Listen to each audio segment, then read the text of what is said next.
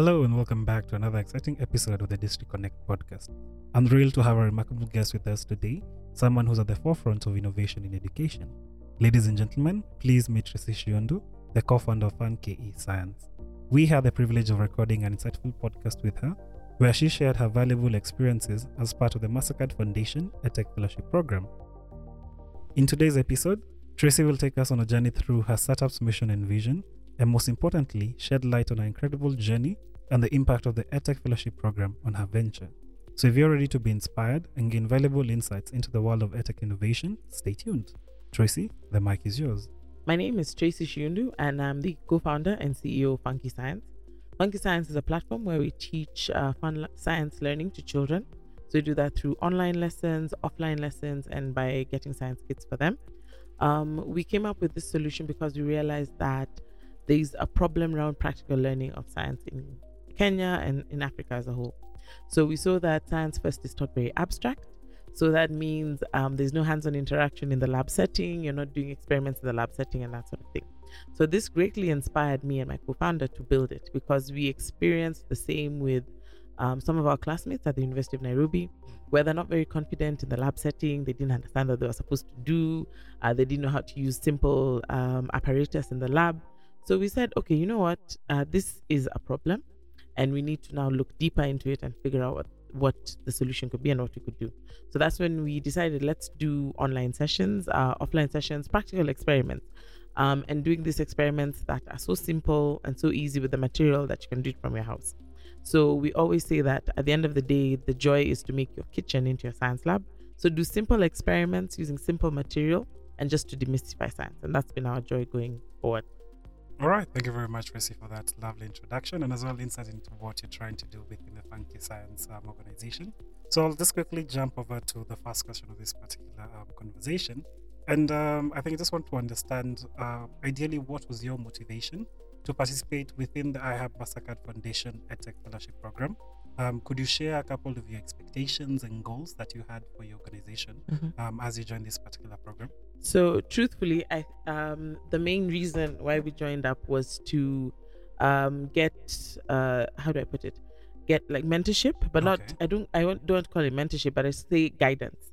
Right. Because as we were building our product, there were certain aspects of the product that we felt we need a larger group of people to test. So we felt by joining the fellowship, we would get access to students, teachers, even parents, just to talk to them, get a feel of what they know, get a feel of how they understand the product. The other thing that we really wanted to do is around comms and our creative side. So we've always had this in-house conversation around how our logo looks, if our logo is scary, who do we speak to? We need professionals to help us build, especially around that. So the logo, make it look more appealing to children and to parents. So that was one thing that stood out for us because my co-founder always believes, as much as he does the creative stuff, he says, I'm not trained in this, I'm not strong enough, but I can still do it. So we wanted also an expert to come in, look at what we're doing and say, okay, this is the way you can do it, maybe you can change it. Because a bit of a backstory, our first logo was a face of Einstein. So it was a cartoon-like face of Einstein and everything. And we were so happy with it.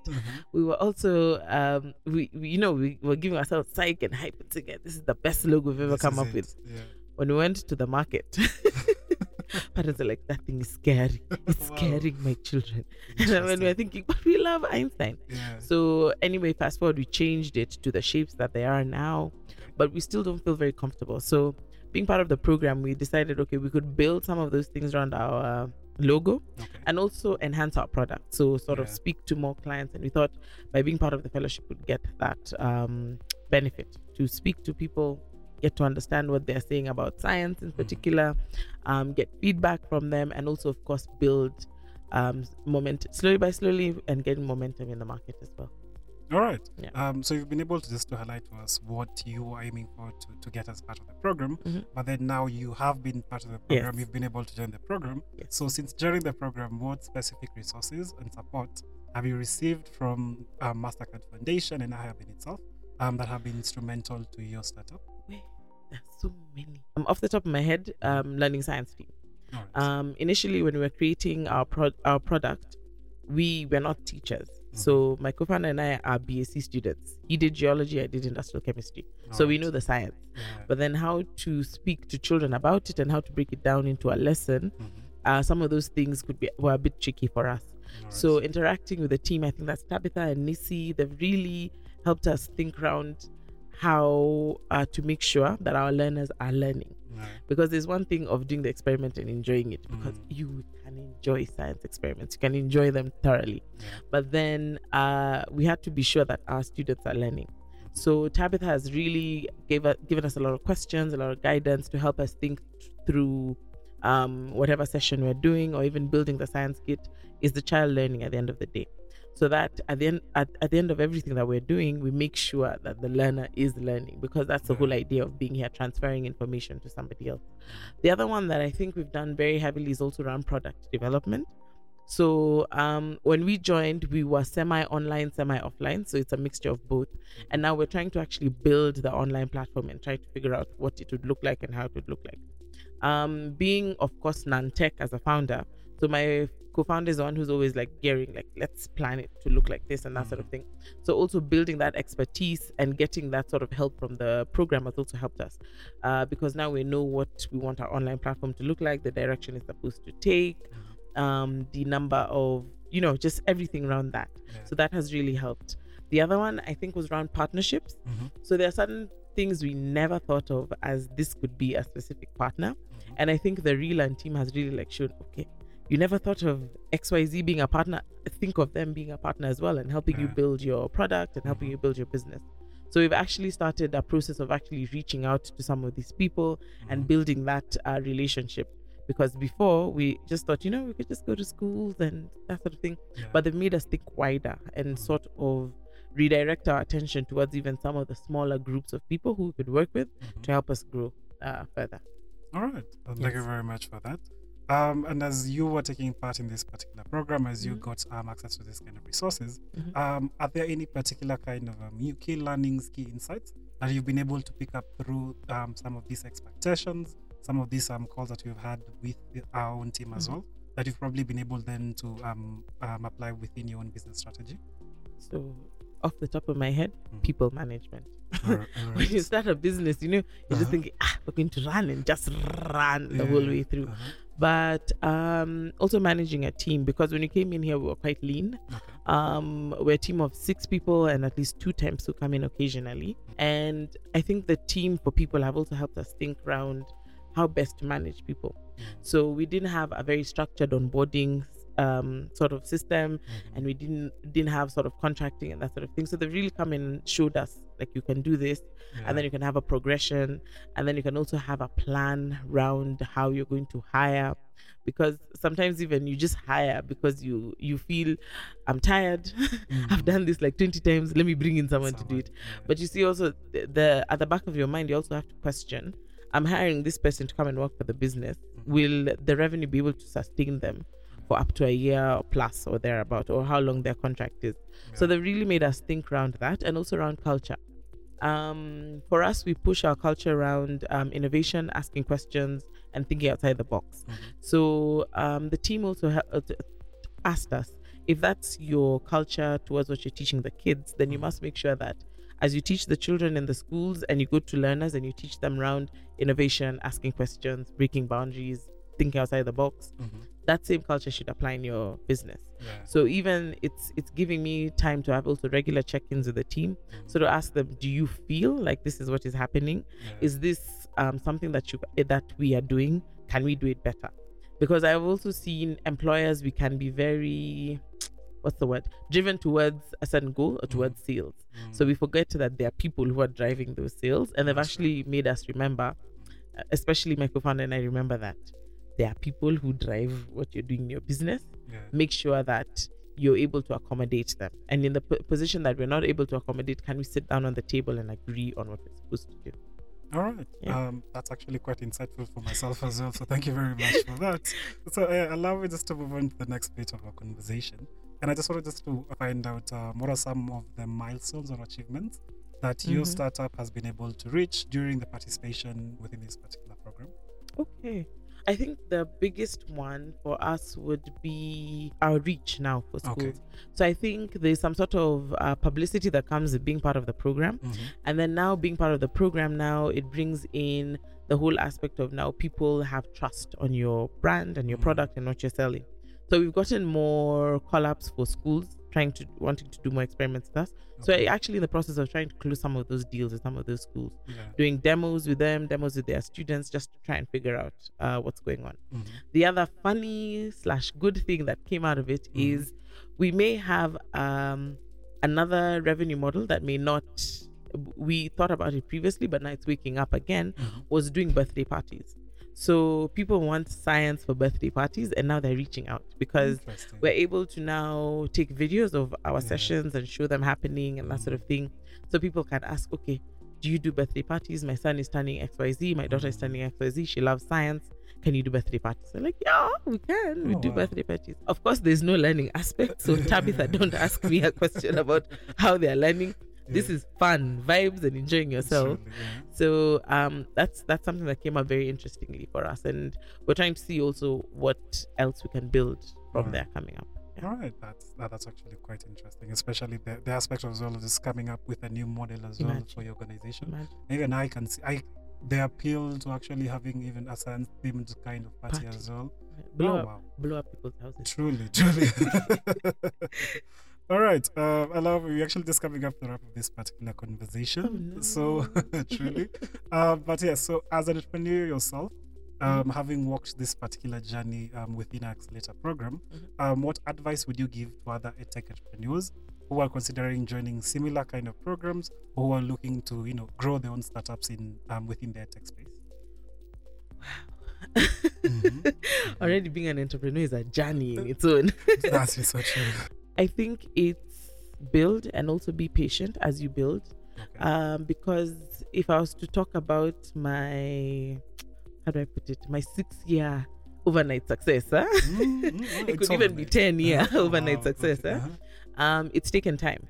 Because we even started with this concept way back in 2009. 2009 when we were not charging, we're not doing it as a business, but we're just going out there and having fun doing experiments. So I'd say it's around being patient and building your customer base as you go. Because at the end of the day, your customer base is your community. So that those are the people who vouch for you. And I think sometimes as entrepreneurs, we're always down there writing and working and building and doing things. But also try as much as possible to talk to people and build relationships. Where I have reached right now is through talking, building relationships, and always being out there. So even as entrepreneurs, speak about what you're doing. I know there's this African mentality of, I'm being humble. It's nice to be humble, but it's also good to tell people what you're doing. Show up and tell people what you're doing. And if you're supposed to do something for somebody, always show up and show up as your genuine self. Because through my journey, I've seen that when you show up as your authentic self, when you tell your story in an authentic way and it's open enough to connect with people, because the more we speak, the more now people realize, she's actually going through, or he's actually going through what I'm going through. And by sharing that story, we're able to build each other. So it's more of just continuing to speak, be authentic, and always share whatever story you have so that you can help others grow. And the main thing also around just being part of this fellowship, and I've tried as much as possible to do, is always continue meeting new people. New people always have fresh ideas. They always have a new perspective as to what you're doing. It's not that you take everything and say, okay, they say do this. No. But you should also sift through what you're told and what you see and what you learn to make you better, make your business better. And also at the end of the day, it might also help you impact your team and your product and make everything look better in the long run. All right. Daisies and rainbows. Truly. Allow me just to ask a question based on what you just mentioned. So I think I'm just trying to understand. So you did give, you began the whole process of the whole ideation behind FunKe Science in 2009. But then that's when you would give it a try, then probably put a pause for it for a while, then came back in 2021. So the FunKe Science story is an interesting one. Because even, I think I did mention this at the beginning, because I always give the abridged version of our story. Our story is long. Long. So I have to be sure. not overstating. All right. But in 2009, I was invited by a friend to do science experiments for a literary event called Story Moja. Yeah. So they never usually had scientists doing the science sessions. So they said, Tracy, to do some science course, come. Then by then, I think Dennis and I were very good friends. So I told him, we've been called for something. Show up. And then, you're in campus, you're looking for some money, and they're paying you some good money. So like, let's go. We're just playing with baking soda and vinegar. How hard can that be? So we did that 2009, and I think from between 2009 to about 2012, that's quite long, like 3 years. So every year we're doing these experiments, and every year we keep telling ourselves, we should do this as a business. But we need to finish school. But we should do this as a business, because parents were getting excited about it, teachers were getting excited, students were getting excited about it. So, and it was just giving us that validation, like this is something that the market needs. And that was way back in 2009. Then I think 2012 we graduated, got different jobs going on and that sort of thing. So he was working on FunKe Science a bit. So he was working on it, I think, around 2012, 2013, 2014. We're just trying to test, figuring out what we can do and that sort of thing. In the midst of all that, I think even Story Moja was calling us for some events and that sort of thing. But we're not doing them as FunKe Science. We're doing them as scientists from University of Nairobi and that sort of thing. Then come 2016, we actually now tested it with a school, and the school was like, yeah, this thing is good, it's legit, and they paid for it. They're like, oh, we can make money out of this, So that was the interesting part. So we then did our first business name registration in 2017. So registering in 2017 was sort of like just to formalize it. So that if someone wants to write a check, they can write it to FunKe Science. But otherwise, it was not even linked to, say, a company and anything like that. So it was just a business name to show it exists. Then come now learning around, touching, breaking stuff. Then 2021, we decided, okay, you know what? We've been doing this long enough. Let's now make it a limited liability and register as a company. So 2021 is when we registered as a company. After everything we went through during COVID, because COVID also showed us something, that when you do the online live sessions with Google Meet, there are children who want to do science experiments.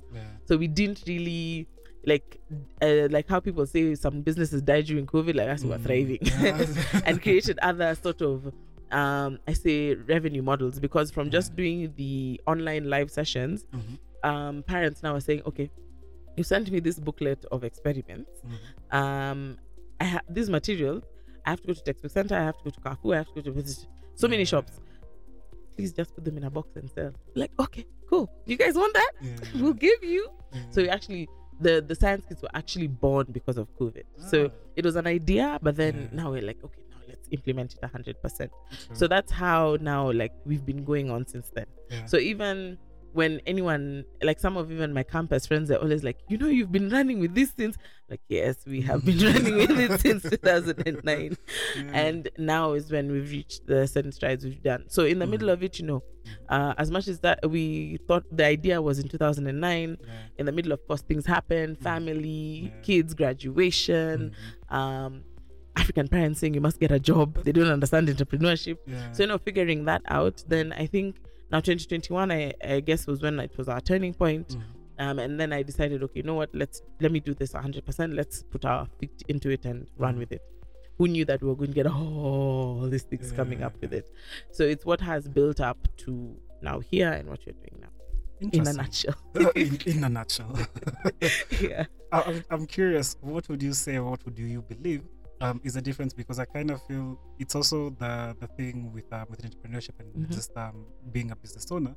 At times the idea can be great, but the timing might just be wrong. Yes. So in your particular scenario, in your particular situation, what would you say is the difference between FunKe Science in 2009, FunKe Science in 2021? What do you feel made it thrive, make it really grow, as compared to probably FunKe Science in 2009 that probably you weren't able to highlight at that point in time? So honestly, 2009, I'd say I was a very confused 19-year-old. Now I can do my age. You can count. I'm not shy. No, so at that time, of course, I don't know anything about running a business. The most leadership experience I have is either being a prefect in school or a class rep. So you know nothing about managing people.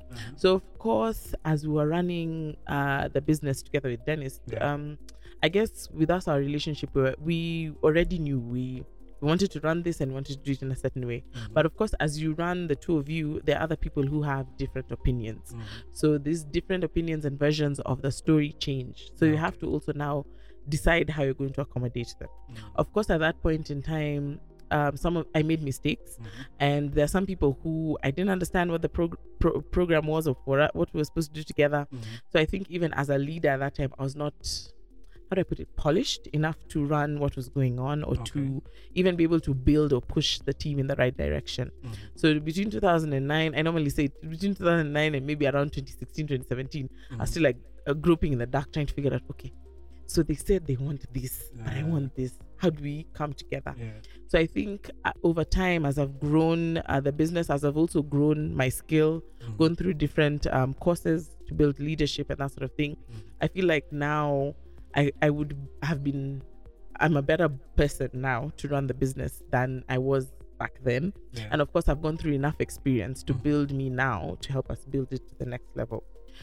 If FunKe Science reaches a different level where I am not able to do, of course, it's a point where you now step aside and say, okay, let somebody else run it. And I'm very open to doing that, because I've always stated that now after all my experiences, saying that for every single thing that you're doing in life, there's always a time for it. And as you're doing it or building it, you could be the right person, you could be the wrong person, or you could be the right person to just hold it for a few minutes, juggle it, and then pass it on to the next person. And I really believe in that, because by passing it on or passing on the mantle, you always grow businesses, because that's how even like legacy businesses have grown, family businesses have grown. They've always passed it down to somebody who actually understands what's going on. So that's something that I've seen.